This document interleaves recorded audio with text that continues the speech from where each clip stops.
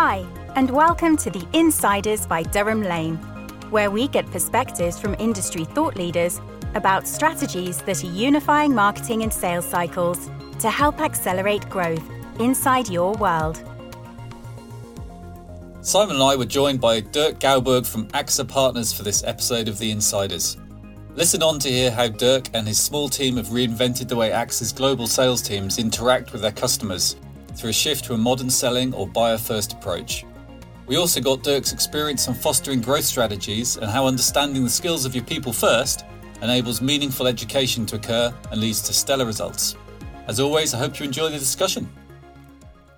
Hello and welcome to The Insiders by Durham Lane, an industry podcast giving you the inside track on all things B2B sales and marketing. I'm your host, Simon Hazeldine. I'm an author, sales expert and keynote speaker on all things sales and negotiation. I'm joined by my co-host, the CCO and founder of Durham Lane, Richard Lane. Richard, great to be back with you for yet another Insiders episode. Could you tell us a little bit more about Durham Lane before you introduce our guest for this episode? Hi Simon, thank you very much, and great to be back for another Insiders episode.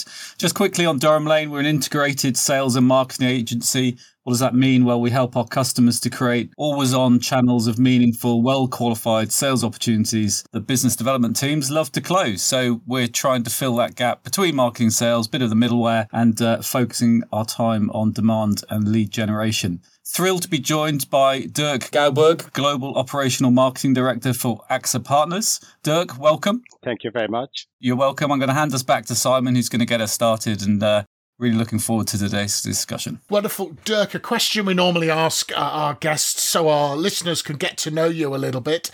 Could you please give us a little bit of background and how you came to be in the role that you're in currently? Well, thank you very much for inviting me. Yes, it's a sort of natural evolution, basically.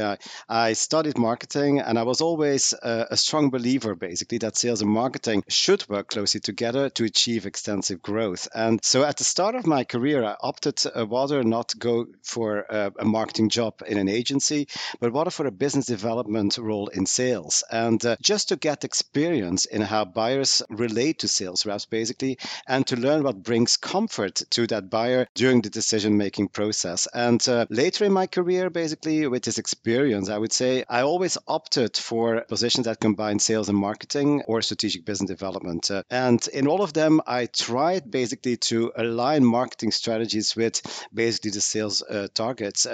And you could see that made a difference basically in growth. So when 3 years ago, I was asked to develop a global B2B sales enablement department, or we call it here Global Operational Marketing Department, this felt like a great opportunity, of course, to roll out on a global level, I would say, my beliefs in how to accelerate that growth. So I'm here now. So I'm glad to be here, in fact, yes. Oh, just globally then. So that keeping you nice and busy, Dirk. Exactly. And there are many differences. That's one thing for sure. 100%. And our Insiders podcast listeners, they're always going to be interested in how do I grow revenue? And in fact, probably even more so, how do I grow revenue quickly? Spoken like a true salesperson here. How do you approach both organic and external growth as an organization? For me, both tracks are interesting to grow revenues in a fast way, I would say. I was rather lucky, I must say, to be able to develop strategies at diverse employers on how to enable growth. And depending on what the general business strategy was or is, I opted for external growth, or in other words, M&A, or the organic growth. So what I did, I always proposed M&A for fast growth. Basically, when a company needs to enter a mature or an international new market, and where a need is to have a certain volume, I would say, that will allow the company to take a certain brand position and will be able to reinvest basically its profits in further growth or innovation. So if a company has a good position in the market, has a certain scale and a competitive and desirable offer, then the combined strength, I would say, between sales and marketing can do the growth job if a thought through, I must say, sales enablement program is in place. This is important, I think. So one could think actually that to get success in those very different streams or tracks of growth are extremely different, but the process to get around the table with a preferred target, I must say, in M&A process or for pure prospection is very similar in my opinion.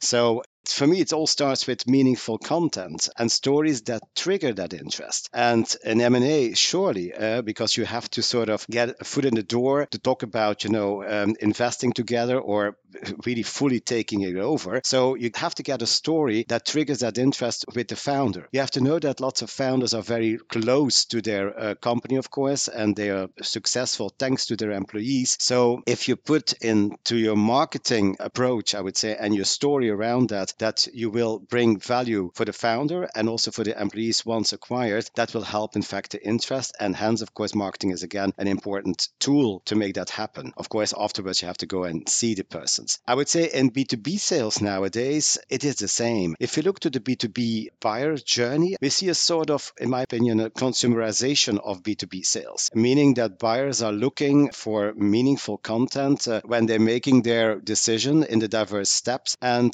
we see that some of them even don't want to see any more sales reps and they want to like to go to a self-service. I suppose sales reps won't like to hear that, but it is true that most of them see sales reps much further in their decision-making process. So that sort of a pre-shopping becomes more important. And that means that in B2B sales, B2B marketing should be more around that, I would say. And I also think that there is a big need that marketing comes closer to the buyer. So for me, basically getting the growth accelerating goes in the way of, content marketing at the same time combined again with a good sales reps. Yeah, because I think it was, gosh, Dirk, it must be 7 years ago or something. CEB research was average B2B buyer 57% of the way through. So yes. Goodness knows what it is now, right? And exactly. I think that all important, whatever's happening in the 57, 60, whatever it is now, is, I think, where the content and the pre-shopping is taking place, isn't it? It's exactly. It makes a big difference now, and it's more and more important, I think, than ever before. You're totally right, indeed. Because I think we have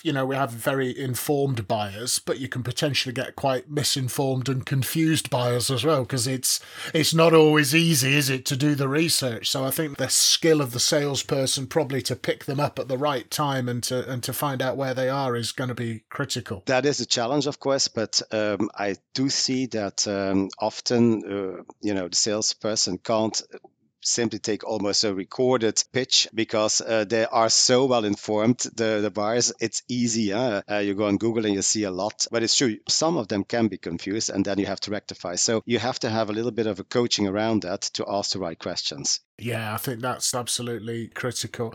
And you mentioned in our pre-interview that you conducted a big survey using actually McKinsey, yes. which I think everybody will be very familiar with, to sort of identify what your local sales teams needed. And I'd be fascinated to know what insights you gained from that kind of bottom-up approach. Yeah, that was an interesting bottom-up survey, in fact, with, again, the purpose, of course, to gain buy-in for any needed sales and marketing transformation, I would say, that the central teams will propose to the local entities. Now, a lot of interesting topics were gathered on how the sales reps were using their time, for example, and also what elements they really thought needed to be tackled to help them to achieve rather ambitious revenue targets, I would say. So I would say besides the need for simplifying internal processes and many other things, it became clear that our sales reps were not fully equipped to engage with new B2B buyers and their purchase approach, I must say. Key elements that were mentioned were, for example, that it was difficult to contact prospects and to get finally an appointment. They also mentioned the lack of adequate content, not sales pitches, but rather the intelligence content, for example.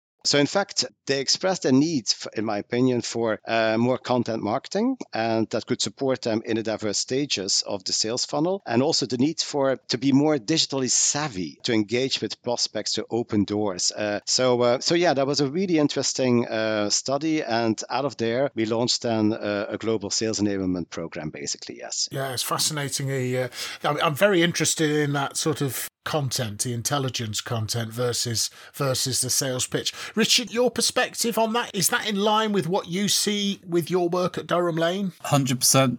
We pivoted a number of years ago, and I'm sure I've shared the story on the podcast before, but essentially with the same amount of effort and enthusiasm and persistence going in, we were just creating less opportunities. It was getting harder to connect with people. So we built out our marketing services shared team, and The job of that team is to put the brand of our customer in front of the right people at the right time. We look at 3 different buyer stages because people are looking at different times. And I also think you've got to go and find them. You can't expect them to come to you. One of my mantras is build it and they won't come.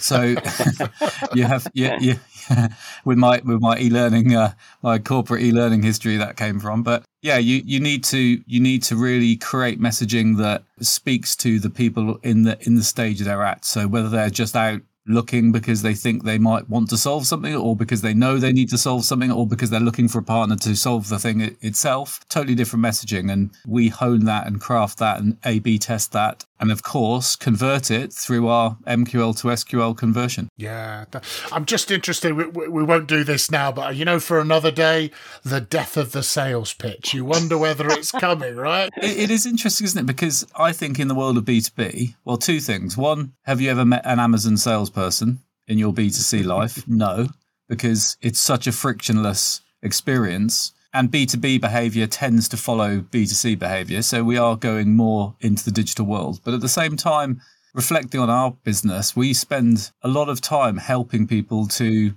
select the right solution and to solve a problem that they've come around, either they hadn't thought about, or we've helped them to articulate. So the role of the consultative sales professional is definitely here for a while yet, I would argue. Phone bashing has probably gone though. Yeah. Yeah. I mean, I was kind of think I was more referring to the archetypal pitch, which I think has probably definitely died a death some time ago, because I think, buyers are much more sophisticated. Yeah. So, that's correct. and Dirk, you've set up a global marketing operation absolutely from scratch. You must have learnt an awful lot. What were the objectives that you wanted to achieve from it? And I'd love to know your experiences in setting something like that up. Our listeners may not have to do it on that scale, but I think it will be fascinating to hear your perspective. Yeah, perfect. Yeah, yes, indeed. So 3 years ago, I started setting up a global operational marketing department, which has as an aim to initiate a new go-to-market approach. You have to know that insurances have been a very traditional business where a classic whining and dining, I would say, sales approach worked well, and this much longer than in other sectors. But we could feel that a shift was needed because the classical insurance resellers are not anymore only the brokers. A multitude of sectors now integrating their value proposition and an insurance element.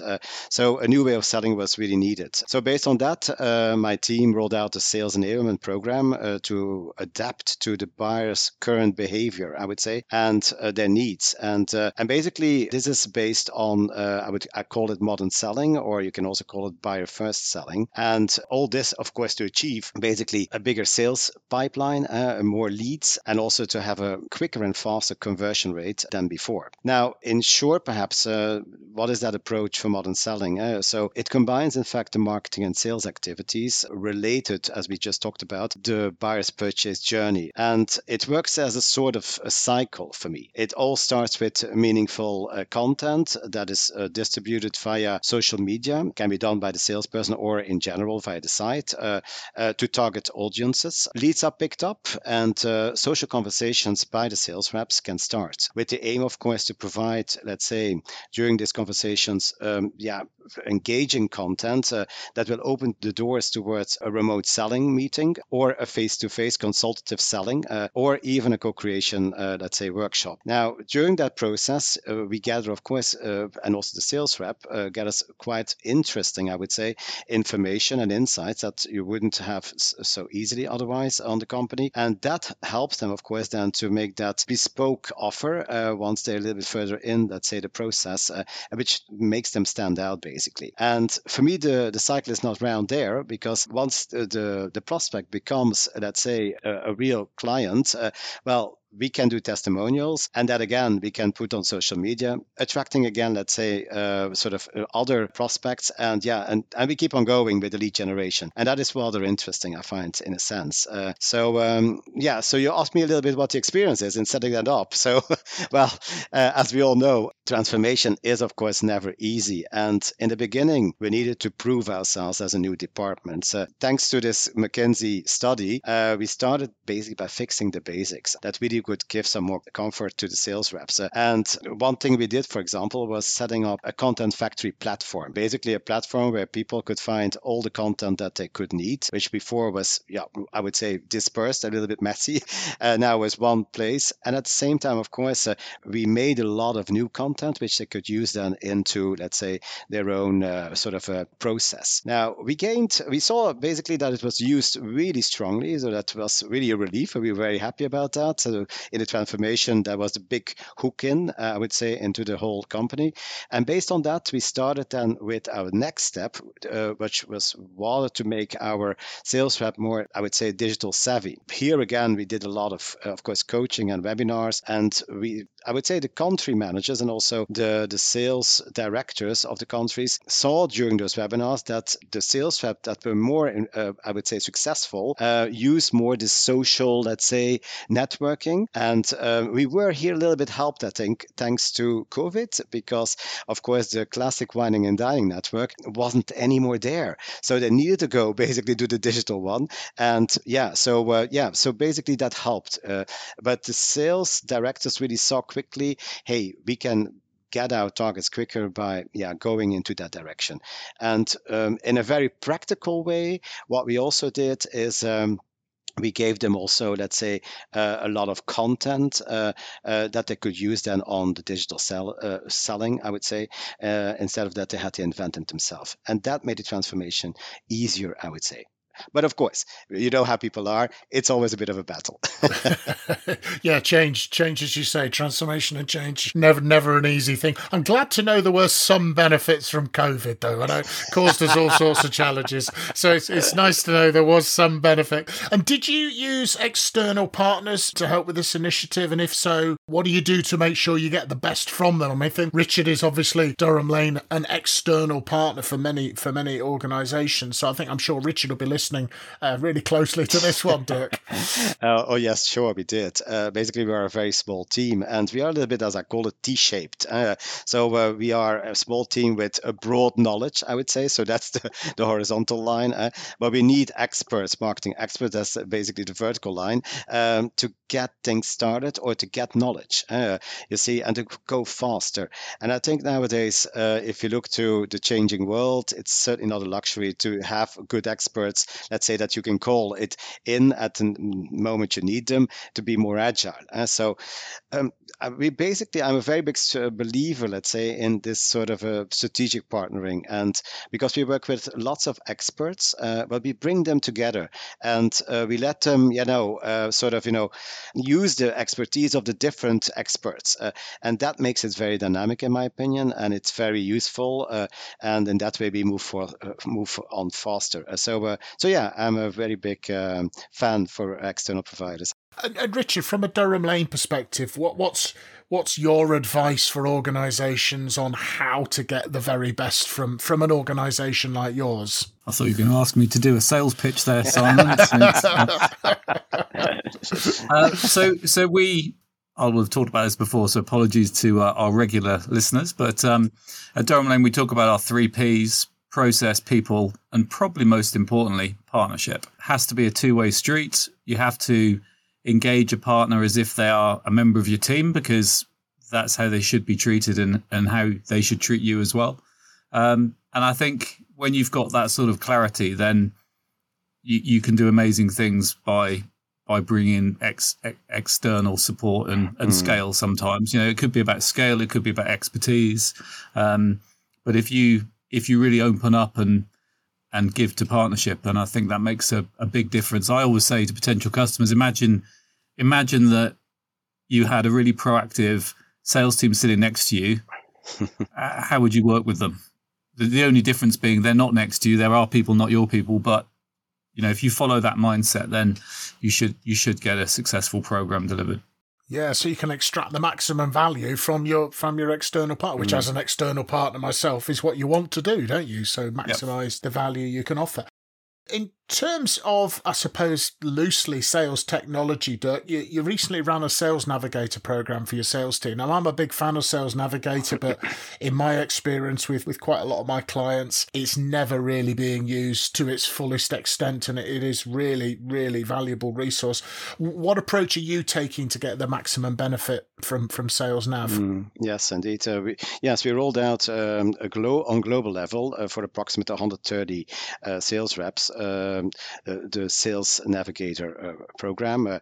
So when we launched it, we defined a number of KPIs that were related to our digital, I would say, selling maturity. Example, very simple. What is the profile basically of the sales rep? That's one thing. It looks very simple, but that's important. But also the number of C-level contacts you have, the number of emails, in-mails sent, etc. And basically to get the maximum out of the Sales Navigator, we have set up a global community consisting of LinkedIn Sales Navigator Accelerator ambassadors, we call them, which have as a task to follow up on the local level, the KPIs, and to nurture and coach the sales rep. So it's a lot of following up that needs to be done, because it's true what you say. Otherwise, people leave it a little bit on the side and they're not feeling, I have to do it. They have to see the advantage of it, of course. And therefore, we launched, of course, a lot of training sessions on the topic and lots of, let's say, inspiration sessions from sales reps who were successful with it. And that triggered basically the other ones to go also. So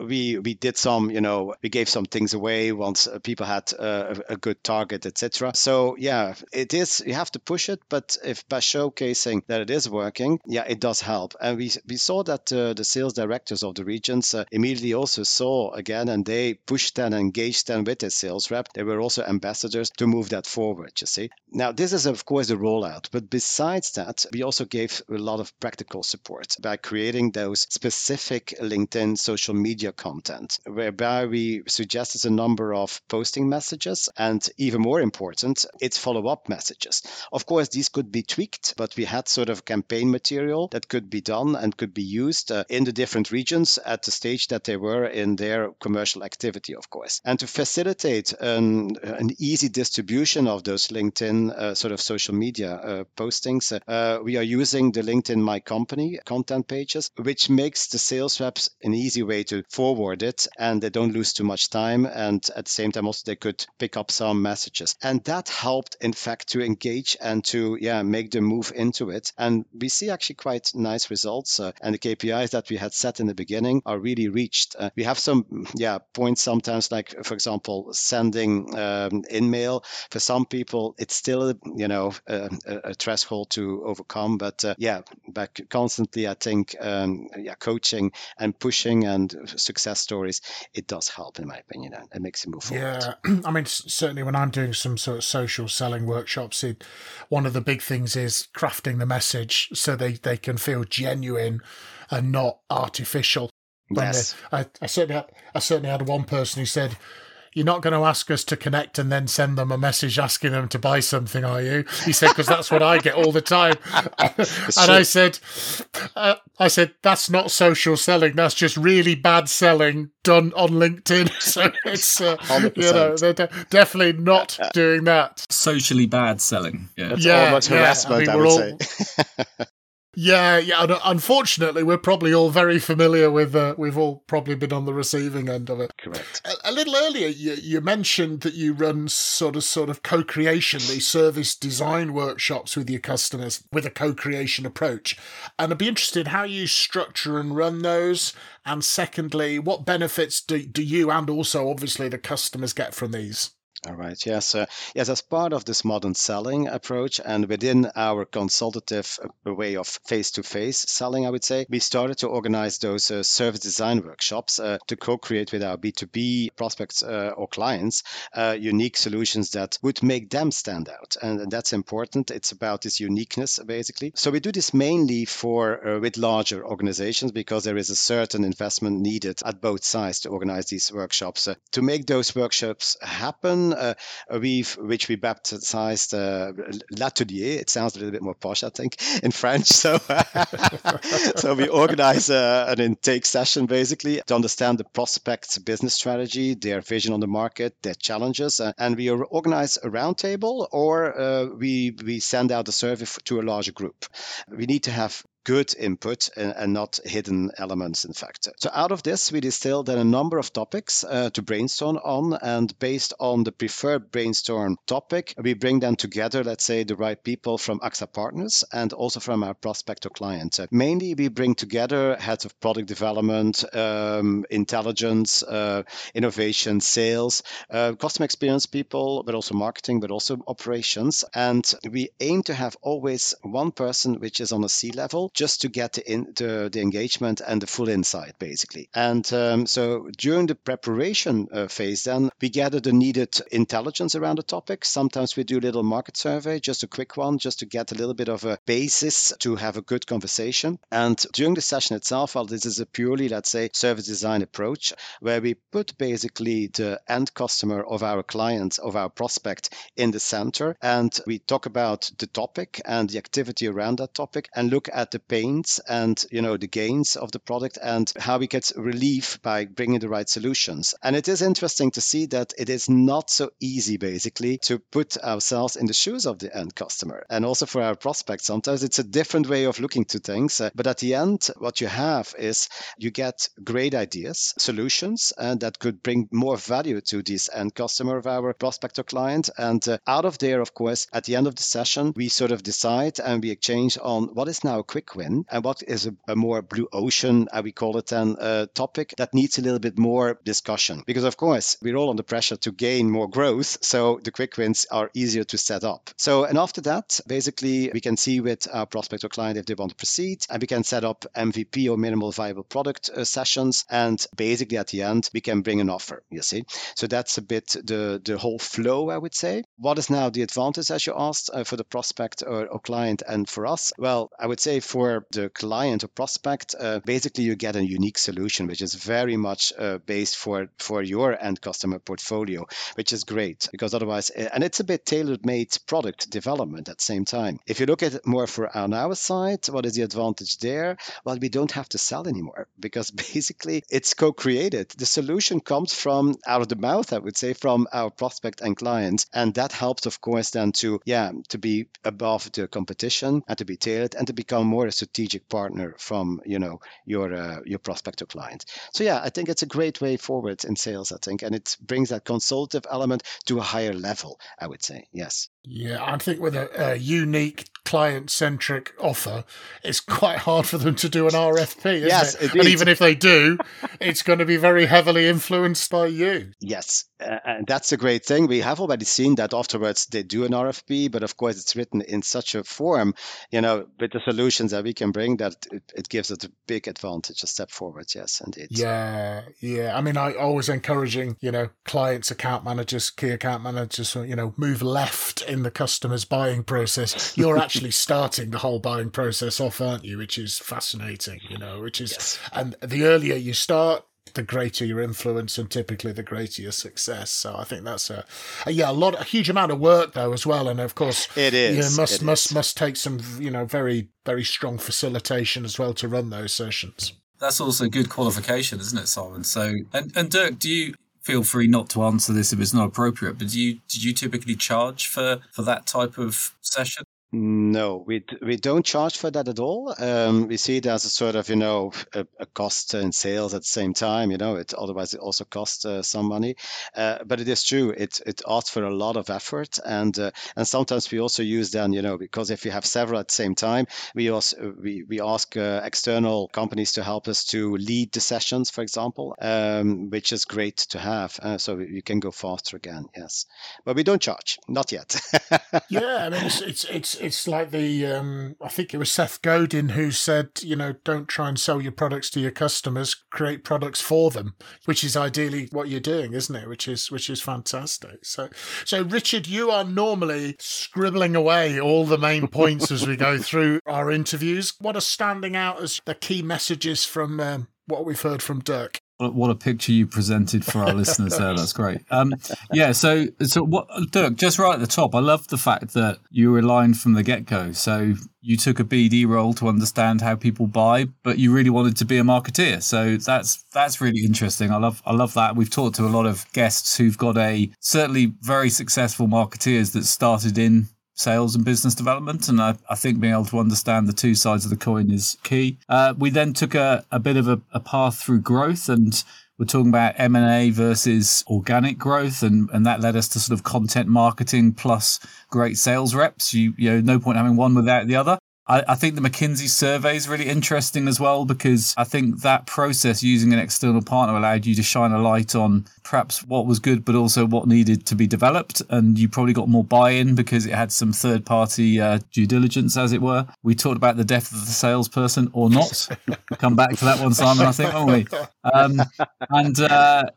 think the other piece, and what's been really interesting throughout this discussion, and we have another two guests from a similar industry, but it's very traditional black book type sales method. And Dirk, with a team of 4 and 130 global sales reps, I think you said, it sounds like you're really down the path of moving that organization into a modern selling approach. So I'd like to congratulate you on that. I'm sure there's lots of work still to do and always will be, but actually using the right technology tools, having a small team, but using external partners, looking for the quick wins, but also managing to do the blue ocean thinking, I think is really, really interesting to see how you've helped to sort of shift the sales motion for AXA Partners. So yeah, really, really enjoyed the discussion. So thank you. Thank you very much. And I think the phrase buyer first selling is wonderfully encapsulates, I think, a lot of your philosophy and approach. A lot of people talk it, but you know, it's great to hear from someone who's actually been putting that into action and making it come alive. So really appreciate you sharing your time and wisdom with us and with our listeners. The final question, Dirk, which sometimes is one of the more challenging questions, All right. we're building the Insider's Spotify playlist, and we ask all of our guests to choose a song which we will add to the playlist. Feel free to be as creative as you like. It is a very diverse collection. I'm not even sure collection's the right word.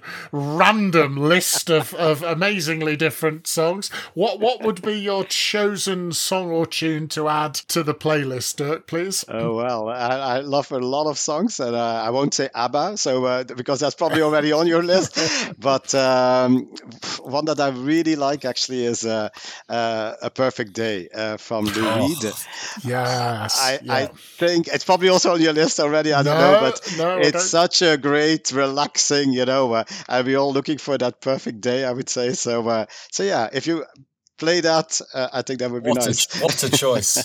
What a choice. Yeah, absolutely. We definitely have not got that on the playlist all so right, far. Okay. So it will be a nice transition from some of Simon's more punkier moments as well, I think.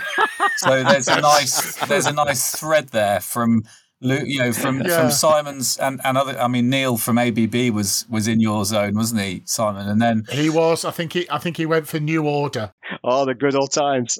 Into Lou Reed. I think that'll be a nice transition there, Dirk. Thank you. And I don't think we have any ABBA on either, but that we should. All right. You can't beat a bit of ABBA, right? No. Well, Dirk, thank you so much. Really, thank you so much for joining us on this episode of The Insiders by Durham Lane, and thank you to my co-host Richard, and also obviously to all of our listeners for listening in. Hope you found this episode valuable, which I'm sure you did.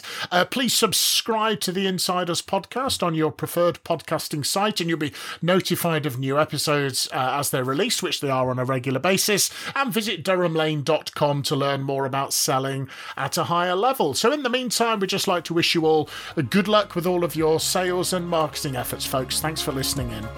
The Insiders by Durham Lane. Subscribe today to never miss an episode.